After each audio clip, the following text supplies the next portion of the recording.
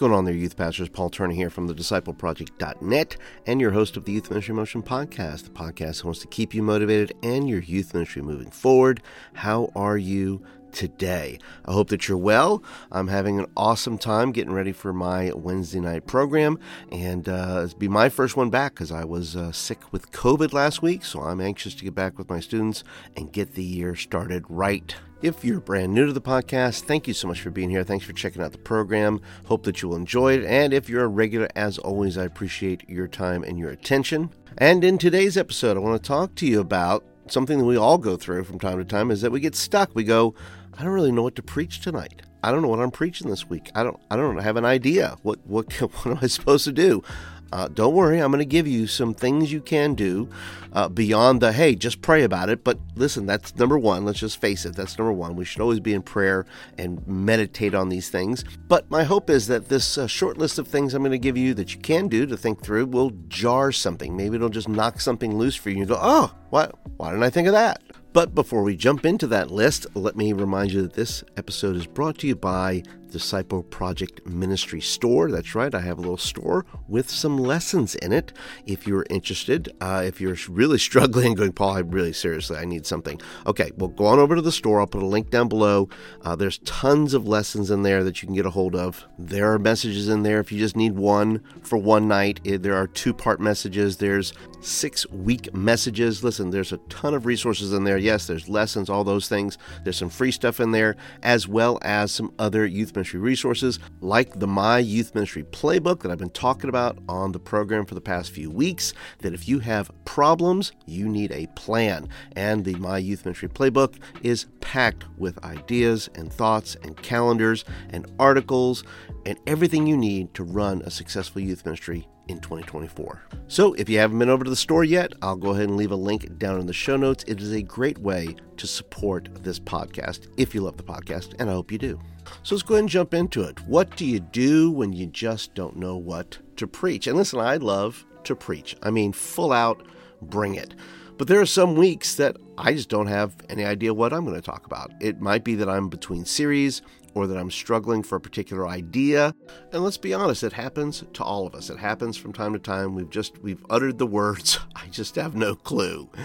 Listen, I have a t-shirt that says, it's all good. My wife hates it. But it's become my motto for preaching because the Bible is all good. Everything from Genesis to Revelation, even Leviticus, is good. And I know if I'm praying and I'm seeking the Lord and I'm reading and digging my face into that book, I know that whatever gets pulled out of that, out of the scriptures, is going to glorify God and is going to empower students. Now, I'm not saying you just go and just flip open your Bible and, flip a few pages, point your finger down and go, up, that's it. That's the lesson for tonight. Nope, that's a bad plan. That's a bad strategy. Don't do that because you don't know what you're going to land on, and that would be bad news. So let me go ahead and offer you a few ideas that may shake something loose, okay? Number one, ask, what do my students need tonight? Sometimes we put a lot of pressure on ourselves. We say, what am I supposed to speak? What am I going to talk about, right? Instead of thinking of our students and going, what do they need tonight? And then just allow the Holy Spirit to bring to your mind students and some of the struggles they've been going through. Is there a pattern that's going on that you can say, hey, I've been hearing that quite a bit lately, and maybe it's something you can tap into. Number two, what's happening in the world that our kids need to understand in the context of Scripture? And listen, there's something always going on in the world. I mean, just go to any news feed, look at what's trending. And once again, our kids are not watching the news, and yet their parents are, and their parents are talking about it. And I think it becomes an opportunity to get students out of their little world and put them into the bigger world with some context. Like as of right now, I mean, there's the Israel-Hamas war. There's the persecution of Christians in other countries. And once again, it could be any news source. It could be whether it's entertainment or sports.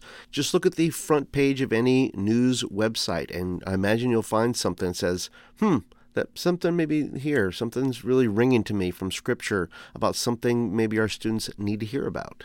Number 3, is there a popular YouTube video that needs discussion?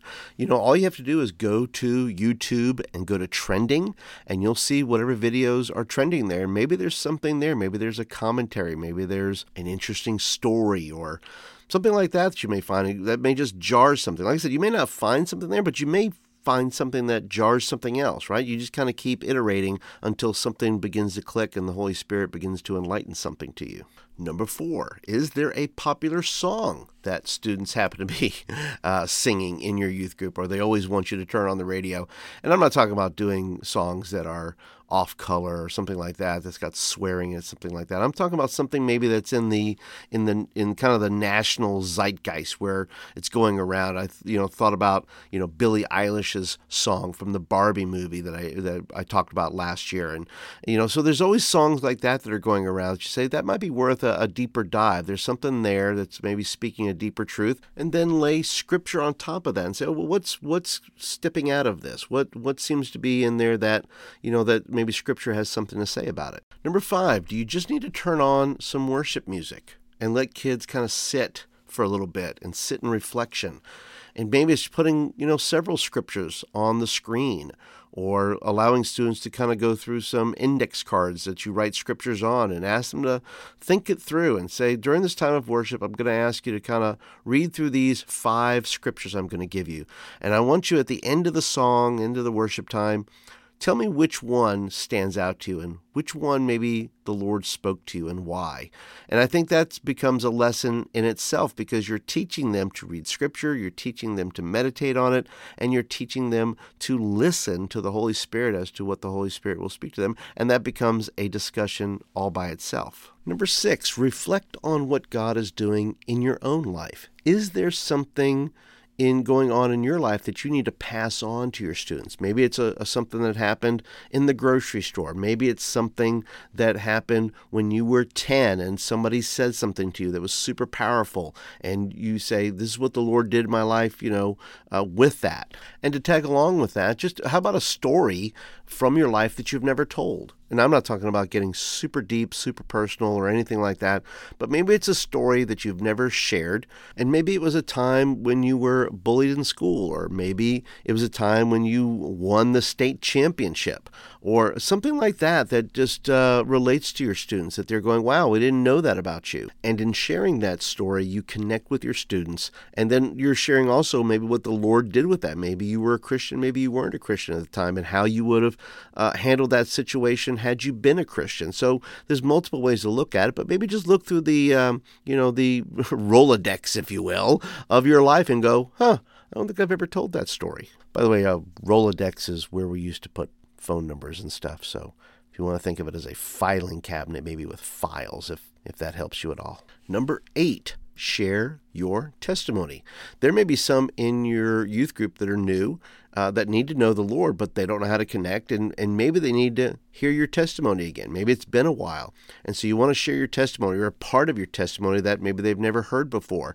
And because if they're listening and watching how Jesus changes your life, the Holy Spirit may be challenging them and says, what I did in them, I can do in you as well. And number 9, ask a student or several students to share their testimony or to speak what's on their heart.